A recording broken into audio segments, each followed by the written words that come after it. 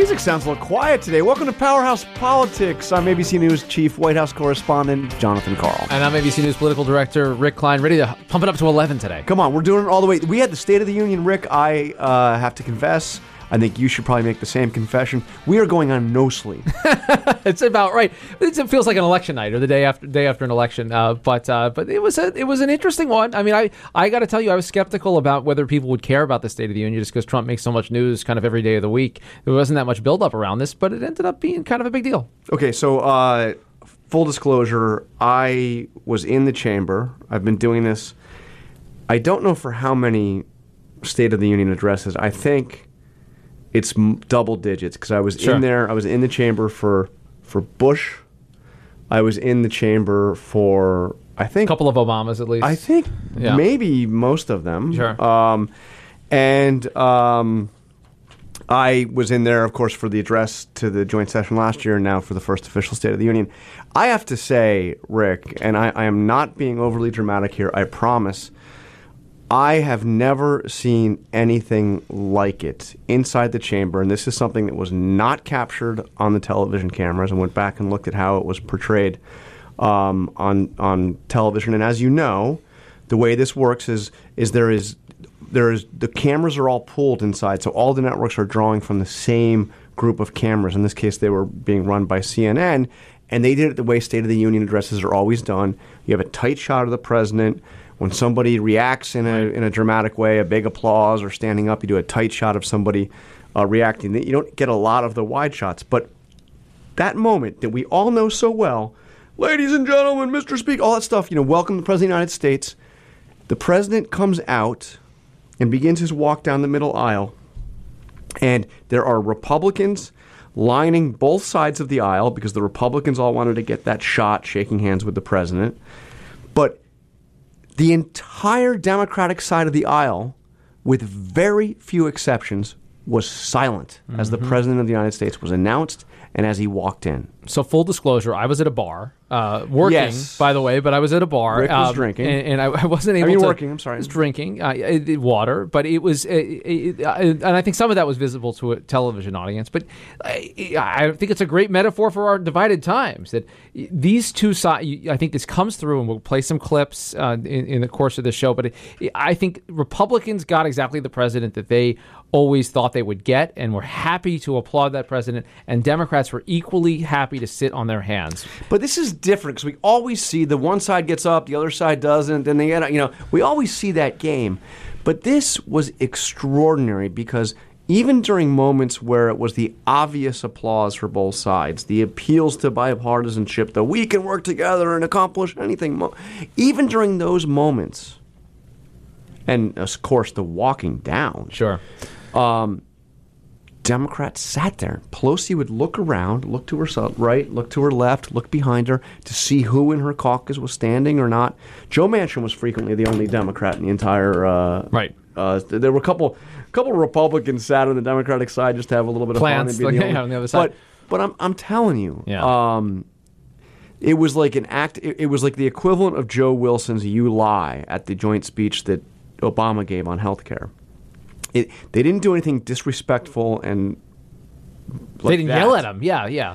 They didn't jump this was a like form that. of protest. Wow. This was an intentional form. Of course, many of the women wore black, all of that. But this silence was loud. Well, it was loud in the chamber, and I don't think it was fully captured on the television. And it's an intriguing point, and I think it speaks to the fact that so many people in that crowd among the Democrats view him as an illegitimate president, view him as someone that debases the office. Many of those to the Republic. Threat to the Republic. Many of them have voted for impeachment. Many of the others are thinking about impeachment if Democrats retake control of Congress. So that's the atmospherics, and they so didn't much boycott of that, the speech. There was talk. I mean, there were some boycotts. There were a dozen or so who didn't boycotts. show up, but I mean, by and large, they were all there. They felt they had to be there, but they were not going to applaud them. Well, and there was a bunch that brought Dreamers as guests, and there was one Republican congressman that said, I want to see those guys arrested. I want the Capitol Police to arrest people that show up if they don't have that didn't happen. citizenship. It didn't happen. Although I heard you had a little... well, we won't talk about what happened at the bar. I had my papers. But you know what happened after the speech? What happened after the speech? Well, the president walked down to, again, go out that center aisle, And this is the classic thing. We've seen him in 1,000 states. Everybody waits. Yeah. Everybody tries to get one last goodbye, shake hand with the president, tell him something. As soon as that speech ended, the Democratic side of the aisle, to a person, charged to the exits. I can tell you, you can't really, again, you can't see this because they weren't really shooting it this way. But as the president, even before he got to the aisle to walk up, the Democratic side of that chamber was empty except for people waiting to get through the bottlenecking to get out the door. I was wondering why I couldn't get an Uber on Capitol Hill after the speech. I guess they left before the president got to the aisle. Well, that is also extraordinary. It doesn't usually work that way. Usually there's a lot of lingering and celebrating the moment of the office. But you know what else happened? There was a speech? Well, we'll get to the speech, but I want to start after the speech. Oh, that's yeah. the way we do That's these right. things Linear. around here. So the president was walking out, and the cameras caught perfectly, and those of us up in the galleries had no idea what was happening until we saw it on TV later. But nevertheless, the president was asked about the FBI memo, dude. He's doing like a little press avail there on the floor of the House. Remind us what the FBI. Remind me what this question was about. Sure. So Congressman Devin Nunes is the chairman of the House Intelligence Committee. His staff has prepared a memo that they say details some possible or alleged abuses by the FBI in the course of its investigations over the last couple of years, specifically relating to the FISA process. We don't know a lot of the details because it's actually a classified memo, but the very preparation of this memo created a trending hashtag, release the memo, and a fight between President Trump and his own Department of Justice about whether it should be released. What did Sean Hannity say about the memo again? I think he said it was a big deal. I think he said it was going to be a very big deal. He said it'd make Watergate look like you're stealing a Snickers bar. So we are anticipating this memo. In the meantime, the House Intelligence Committee has voted to release that memo. But the administration has 5 days to block the release because it is a classified document until it's released. Right. And the Justice Department is adamantly against the release of it. The FBI, but the president was asked about it by a Republican member of Congress as he was walking out the chamber. I think we have we call it a hot mic moment. Let's take a listen. Let's release the memo. Oh, yeah. Oh, don't worry. 100%. Yeah, 100%, and he 100% is weird. Yeah, and 100% stepping on his news cycle too. But that's the atmospherics of this. You had this moment in time where the president is out there and this rousing call to unity and flag waving and bipartisanship that seemed not to fit at all with how he's acted as president over the last year. And it's in the midst of another insane news cycle dominated by the Russia investigation and the news around Mueller and his probe, and now we're waiting to see something else that undermines the credibility of the FBI and the president's own Justice Department. Would you believe that the FBI, even after the president said 100% and had a big chuckle on all this, would you believe that the Federal Bureau of Investigation put out a statement today about the memo? I would believe that because we live in weird times. Do you want me to read this Go statement? for it, John. Keep in mind that the FBI is part of the Justice Department, which is part of the executive branch, and you know who's in charge of the executive branch, right? Yep, I do. Okay. Quote, the FBI was provided a limited opportunity to review this memo the day before the committee voted to release it. As expressed during our initial review, we have grave concerns about material omissions of fact that fundamentally impact the memo's accuracy. So, the Federal Bureau of Investigation, hours after the president said 100%, yes, you kidding me? We're going to release this thing, says that they have grave concerns about this memo being released. Wow, and it's an amazing moment, and again, it gets to the external factors surrounding all of this. You had a president for a night who was doing the very presidential kind of normal thing that presidents do, and basking in the moment, and issuing those calls to work together and to bring up American society together, and yet you have these other extraordinary extracurriculars that continue to pop. But American carnage from the inaugural turned into the American moments. Let's revisit just a little bit of the speech. And this was what we call this is like the nut graph, the money line. Here, let's take a listen. This, in fact, is our new American moment. There has never been a better time to start living the American dream. So to every citizen watching at home tonight, no matter where you've been or where you've come from, this is your time. If you work hard, if you believe in yourself, if you believe in America, then you can dream anything. You can be anything. And together, we can achieve absolutely anything. Now, John, that's paragraph, a rousing paragraph. I think it did get bipartisan applause. That could have been airdropped into or out of the speech by any president in recent American history. You could have put those words behind Bill Clinton or Ronald Reagan or Barack Obama, and I think if you had asked a bunch, it might have been hard for George Bush in 2006 or 2008. It's not typical or Nixon during the throes of Watergate. No, or that wasn't the tone of a lot of Carter addresses. But Jimmy presidents Carter, generally they like to talk about these in these bold, optimistic ways. And of course, that's the quote that spawned a million headlines, and that's the thing that people focus on. Did Stephen Miller write that? That's what I want to know. Where did that come from? Who put that into the president's It's on virtually every front page. If you look at the headlines of every major newspaper in this country, it's even the headlines that attack the president use that. Yeah. That line. And words like together. I mean, these are not things that typically get quoted from Trumpian speeches. There weren't a lot of I's or me's? No, it wasn't. This is the There's guy. no I alone. I alone can fix it. This was a nice sounding pat call for America to get along together. He also went on at some length about immigration. Oh, by the way, we should tell our podcast listeners we're going to be talking in just a couple of minutes. I think we'll have him. I think we're going to have him momentarily. Frank Luntz is going to join us, which is a big deal. Brand new ABC News consultant, a message maven, the czar of town hall forums and focus groups and the like. Prominent Trump critic, by the way. Yeah, had one of the earliest reported had clashes with Trump, but really nice things to say about Trump. I think he's after the speech, I was shocked. He's among the converted, or at least for the moment. Well, we'll see how long that lasts. But before we get to Frank, the immigration thing was a big deal, obviously. He laid out his plan for immigration. I think the White House portrayed this as a reaching out to Democrats. Said something he said to us, the White House in that closed session last week, on the record, but off camera, impromptu session, that he's open to citizenship for the Dreamers after 10 to 12 years. Which is a big concession that's got Breitbart calling him Amnesty Don. We've talked about that. So they thought this was kind of a speech that was going to basically be, at least when it came to immigration, reaching out to Democrats. It didn't quite work that way. So let's just listen to a section of what he said about immigration. My duty and the sacred duty of every elected official in this chamber is to defend Americans, to protect their safety, their families, their communities, and their right to the American dream. Because Americans are dreamers too. I got to tell you, John, that sentence really stopped me in my reading tracks as I'm reading ahead, and then to hear how he's delivered. It's easy to gloss over a sentence like that. Americans are dreamers. Yeah, of course they are. But Americans are dreamers too.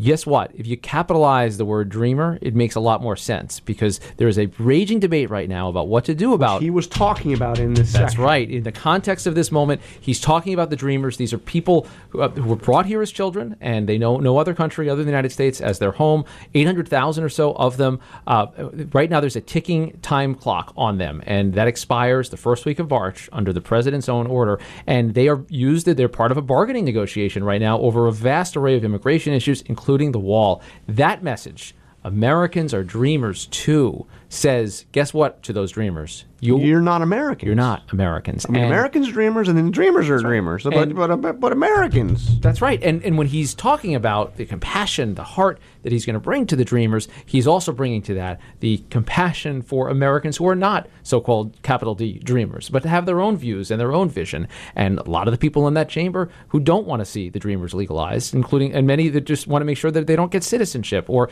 view that as a lower priority than building the wall, for instance. Oh, by the way, one thing I noticed on the wall, did you notice this? Because he did mention the wall. Yes, I did. It wasn't a major thing. I did. There was something missing, wasn't Yeah, you remember that? Do you remember during the campaign when he talked about who was going to pay for the wall? Vaguely. It was some foreign country. Yeah, there was. He didn't get into that. So we'll get back to that. Hey, why don't we take a quick break, very quick break, and come back with Frank Luntz, who I see is already on the line.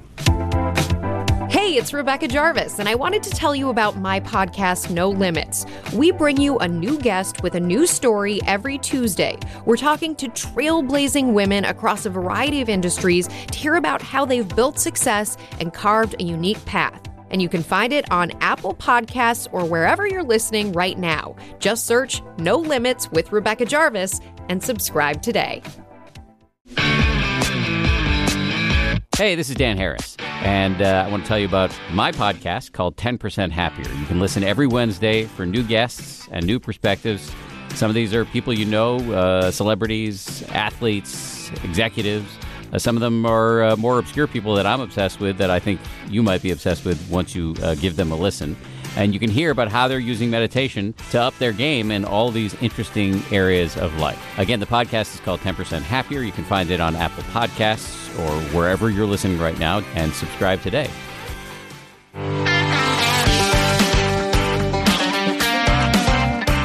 All right, joining us now, the great Frank Luntz, the premier. How many things can we say about Frank? We can say a lot. We know him. We know him as the focus group guy, but one of the most, I think, honest analysts of American politics. Frank really does say it like it is. And Frank, you created quite a Twitter sensation following and even during the president's State of the Union speech. Tell us what you tweeted. Well, first, you need to know the setting for this. I was invited to come watch the speech from the gallery. Several members of Congress offered me tickets, and I turned them down because I, frankly, did not have particularly high expectations. I thought it was going to be a traditional partisan speech, and I've had enough of that. So, to my surprise, maybe not in the first couple minutes, but throughout the speech, I saw someone who was providing facts, indicating a direction that he wanted to go in, inviting the Democrats to join him, and even making concessions on immigration, which is the hottest partisan issue right now in Washington. And my conclusion was that this was not a good speech. It was an excellent speech, and that if you could set aside those who love Trump for everything he says and set aside those who hate Trump for everything he says, that actually he performed very well. From a communication standpoint, he did it the way he should have done it. You've got half fact-based, half humanity in the people that he pointed to up in the balconies. And I just thought he did really well. And I know that there are a lot of people who disagree. You two may be among them. But I thought that his performance so exceeded my expectations that I, quite frankly, apologized for some of the negative comments I've made. I thought that he was presidential and effective last night. Okay, so before we get to kind of our take on the speech, which is less important, frankly, we want to hear what you have to say. I want to give a little bit of context here for. I know you're a friend of the podcast, but this is your debut on our podcast. Frank, you are somebody who has been extremely critical of this president. You are a lifelong Republican, except for that time when you worked for Ross Perot. But you are. But yes. John. But let's be candid. I've been critical of the language because I don't believe that we need to beat up on senators and congressmen. I don't believe that we need to attack people who disagree with us. I think that a healthy political debate is appropriate, insults are not. And so my criticism of this White House has been its tone, not necessarily its policies. And I think that, for example, from its judicial nominations to its tax legislation, I am very positive towards them. The tone has been much too dark, much too negative, much too divisive. But that's not what I heard yesterday, and that's why I wrote the tweets that I did. I thought it really did cut across the aisle, and I was very frustrated with Democrats who sat on their hands when they were talking about the gains in employment, the gains in paychecks, that some of these changes are significant. Barack Obama deserves some credit for it, as does Donald Trump. But the Democrats sat on their hands, and I thought that wasn't helpful either. Well, because I was in the chamber, and you got a sense that you couldn't, frankly, get on television, although some of it came across on television. We were talking earlier about I've been in there for now State of the Union addresses by 3 different presidents, Bush, Obama, and Trump. And you always see the left side, right side, the kind of partisan applause. But I have never seen one that so thoroughly did not reach out in terms of the effect and how it was received, not necessarily the words that were said. But Democrats were not touched by that speech in the least, at least in that chamber. Democrats in that chamber, barely applauded when he was. They did eventually, as he was pointing to the heroes in the First Lady's box, but his discussion on immigration, I understand he put out the citizenship, which the White House had put out before after 10 or 12 years, but when he said something like Americans are dreamers too, after giving a litany of the way Americans have been victimized in one way or another, he was saying, Frank, Americans are dreamers too. In other words, dreamers are not Americans. Now, I know as a technical sense they're not American citizens, but this is about providing them citizenship. But he was making it clear and stark that he does not view dreamers as true Americans. And he knew what he's doing with that line. I think that we can agree on that, Frank. I'm not so sure about that. I think that he meant it, and this is how I took it, so maybe I'm wrong here. But I took it as Americans see the same hope and same inspiration and same focus on the future that dreamers do. I thought that was a unifying line. You guys heard it as a divisive line. You thought it was Ich bin ein Berliner, but that was not what he was saying, because he built up to that line by talking about how his primary duty as president of the United States is to look after Americans first, not after immigrants, not after our poor, our American. It was the whole line, the whole build up to that was, I am the American president. I look after American interests first. I don't agree. I think you need to go back and maybe. No. You can have a different take. That's. I've read the text. He's allowed a different take. He was communicating about a sense of security. John, you're hearing it from the Democratic perspective. Maybe I'm hearing it from the Republican perspective. But it's a sense of security that he was speaking about, and most importantly, for all of us on this call, the president is giving a position that was different from what he said on the campaign trail. The idea of earning citizenship, not just legal status or even permanent legal status, but citizenship. He's come a long way from what he said about immigration, and he deserves credit for that. Are the Democrats going to meet him halfway? That's the question that we need to be asking today. And I acknowledge that I'm defending him, and I've not defended him in recent times. That's how impactful this speech was to me. So let me take a step back from that, Frank, and I'll concede your point that this was an attempt at unity and a different tone from Trump, because I think we can agree or disagree on this line. I read it the way John did. You read it a different way. He was trying to paint a portrait of a more compassionate president, a united country. I was struck that this was an aspirational speech by the president. He was aspiring to become the president that he was describing, because it fit with almost nothing, frankly, of the actions that we've seen from the president of the last year. And my sense was that Democrats are sitting on their hands because they realize that these are just words. And we've seen the president say lots of words, but it didn't fit in at all with the actions that we've seen. So my question to you, Frank, is, and you're a language guy, and that's what you do, but how do you square that with the way the president has actually governed? Or do you view this as him actually turning a new leaf? Did he finally pivot? We don't know. And this is the hope and the fear.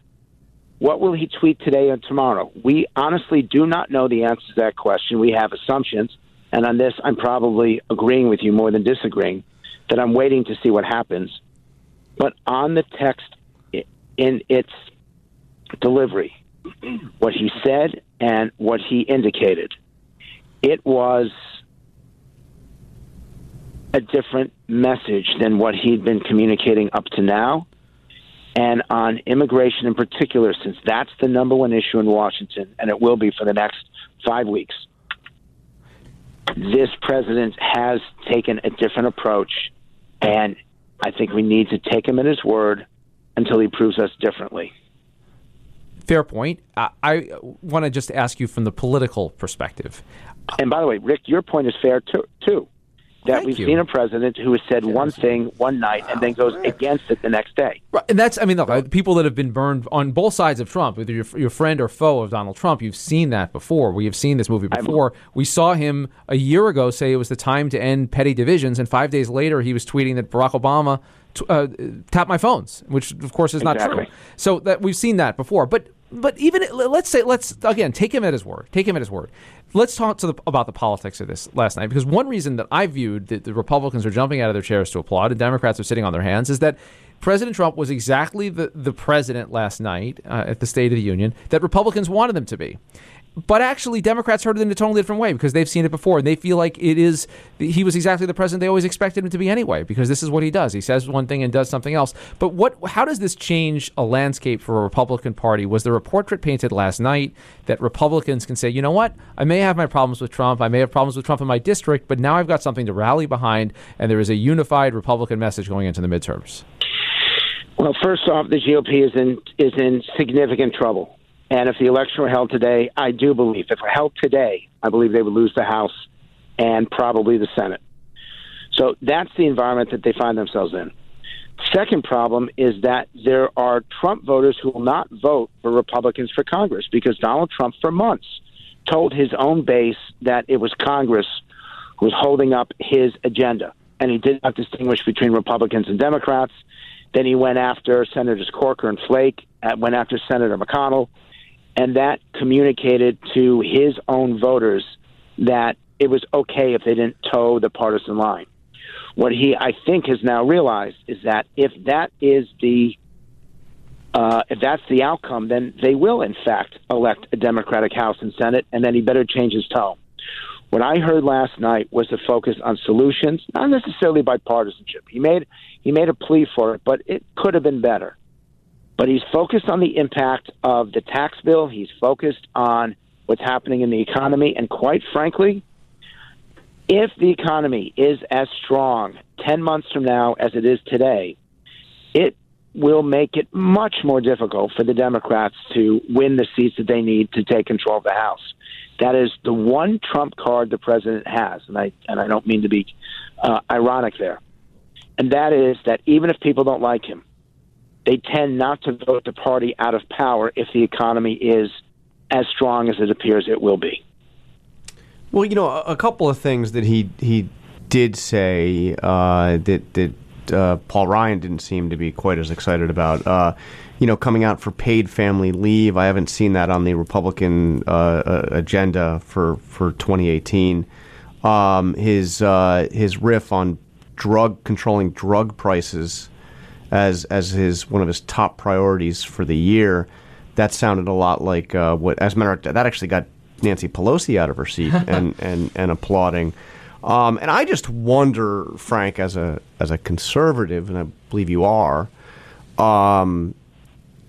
were you at all concerned to see a president speak for an hour and 20 minutes outlining his State of the Union address, and not once talk about the need to control government spending, not once make any reference to the fact that we're staring down now $1 trillion deficits, nothing of those issues which have been so important and so central to conservative orthodoxy since Reagan. But that's the whole point. And I do not, appearing on this podcast, I do not take an ideological tone in analyzing. Those are two specific issues that are higher priorities among Democrats. And the fact that he did not raise the highest priority among Republicans, which is the debt, that tells you that there was a deliberate attempt to blur the the Republican-Democratic line. He may no longer have the credibility to do it because of what's happened in the past year. But that was clearly the effort, and this was not a speech that the average Republican would have given. So that's okay with you if President Trump is not the average, or forget you, Frank. So I take your point. You are, and I've known you for years. I consider you a very good friend. You know this stuff better than anybody, and you have integrity in what you say, and you do call it like you see it, regardless of your own view. So don't answer in your view, but in the view of a Reaganite conservative looking at that guy giving that speech, making those points, and not talking at all about the Leviathan, about the growth of government, and not making that in a priority in an hour and 20 minutes. Couldn't even do a throwaway line. Does that make traditional conservatives, and I don't mean the Breitbarts of the world, but does it make traditional conservatives uneasy? It will make some conservatives uneasy because they don't feel that he is in the camp of eventually balancing the budget and eventually eating away at the debt. So, yes, for about 20% of the Republican Party, they would have been disappointed. For about 20% of the Democratic Party, they would have been, their mood would have been brightened, both by his immigration stand and his prescription drug stand. The opioid thing really does cut across partisan lines. So there's something there to make people happy. There's something there to make people disappointed. My point in all of this is that he will get no credit from those that don't like him because they've already decided what they think, and nothing that he says will change them. He will get no blame from those who love him because they simply fawn at every word, and even if he changes his position, they'll change with him. And the tragedy of all of this is that there are so few people in the middle who can credit him where he succeeds, who can hold him accountable where he fails, and judge him based on what he does. But my final point to you guys. Well, I mean, if I can say, I think you're exactly right on the fact of the people who, no matter what he says, are never going to support him. I mean, I've never seen a State of the Union where the president is announced by the sergeant at arms. He comes in, and one side of the chamber does not clap. I mean, there were a few that wouldn't do it when Obama came in or when Bush came in. There were certainly partisans who just hated the president no matter what. But this was the entire, Democratic side of the chamber, with very few exceptions, simply not applauding the president of the United States. And that is a tragedy. As an institute, as what he represents. I mean, But that's it. But that is the problem with the body politic. That is the problem with the poison, and he bears some responsibility for it. Some responsibility, or a lot of responsibility for that, Frank. Look at the past year. He bears a lot of responsibility for it because of how personal and how negative the tweets, and that's why I understand. I get it for those who see the speech in a negative light because they're not willing to hear the things that he's willing to do and the outreach that he's prepared to make. And in the end, it will be proof. We need to see what he does today. He's going to the Republican retreat, I believe, tomorrow. Let's see what he does. So you've obviously clashed with him over the last couple of years, very famously early in the campaign after the forum where Senator McCain's name came up, and we know where that ended. You're in a room with him today, Frank, and he says, Frank, I've always respected you, like you a lot. What do I got to do? What do I got to do? Is it cutting deals? Is it working bipartisan, or is it just cutting out the tweets? He would not be in a room with me, so that's a hypothetical. Yeah, we like hypotheticals. You never know, man. You never know. Don't get count, yeah. Well, here's what's strange. Would you be in a room with him, I guess? He would not be in a room with me, and yet the White House sent out my tweets a few minutes ago. There you go. He will not talk to me, and I've not talked to him since April of 2016. It's been that long, and yet he promotes what I said about him. Rick and John, we've lost the ability to analyze things objectively, and we've lost the ability to have Not here on Powerhouse Politics, Frank. Not here on Powerhouse Politics. Well, I appreciate that. We have not lost that ability here. That's what we do. And gentlemen, I must take my leave. I look forward to doing this with you frequently in the future. This is one of the reasons why I changed my home and what I enjoy doing. Because you guys, Dr. Frank Luntz, thank you for joining us in Powerhouse Politics. You are now officially christened a friend of the podcast. We'll talk to you again soon. Thank you, guys. All right. Well, I hesitate to disagree with Frank. He's a very shrewd analyst of all things about the American electorate, American politics. But before we say goodbye for this podcast, why don't we play the full context of that Americans Are Dreamers 2 bite and just see what our listeners think. And by the way, listen to this, tweet at us whether you kind of think Frank's interpretation is correct or whether the interpretation that we had is correct. Anyway, this is the full context for that soundbite. The United States is a compassionate nation. We are proud that we do more than any other country anywhere in the world to help the needy, the struggling, and the underprivileged all over the world.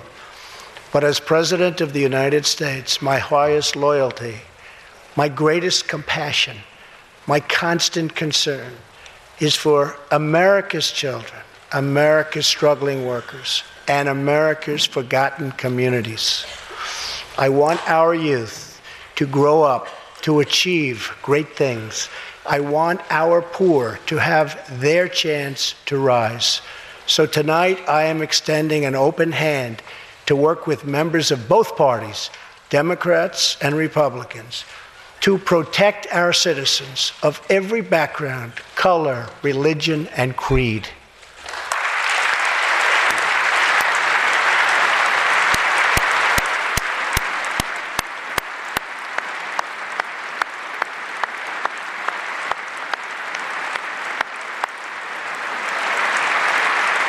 My duty and the sacred duty of every elected official in this chamber is to defend Americans, to protect their safety, their families, their communities, and their right to the American dream. Because Americans are dreamers too. I mean, I don't know. Well, as you said to Frank, is it Ich bin ein Berliner? Is it we are all Berliners? Or we are all dreamers? We are all dreamers. Or is it Black Lives Matter? No, all lives matter. All lives matter. I think this was a very carefully crafted piece of language that almost certainly was inserted by Stephen Miller, whose views on this are very well known and very controversial. This smacks of that exactly, and in a speech that included a bunch of rousing calls to bipartisanship, including, as you say, extending citizenship to the so-called dreamers. This line, I think, carried huge import for a big segment of Trump's base, and he knew exactly what he was doing here. So it was not exactly a moment of great bipartisanship and olive branch extending to the Democrats. That said, what Frank points out is right. He's going to be judged on actions. What happens next? Do they get a deal done? Does it happen? Right. Unfortunately, we'll be back next week with another podcast, and we'll be able to figure this all out. But in the meantime, I want to thank our team. We have think about some of the people working this. Dave Ryan, Avery Miller, Trevor Hastings, the whole group of tremendous producers bringing this all together. And it's great having Frank aboard. We'll have it back. Yes, and we will see you next week unless we're back earlier with an emergency podcast. Thank you for listening.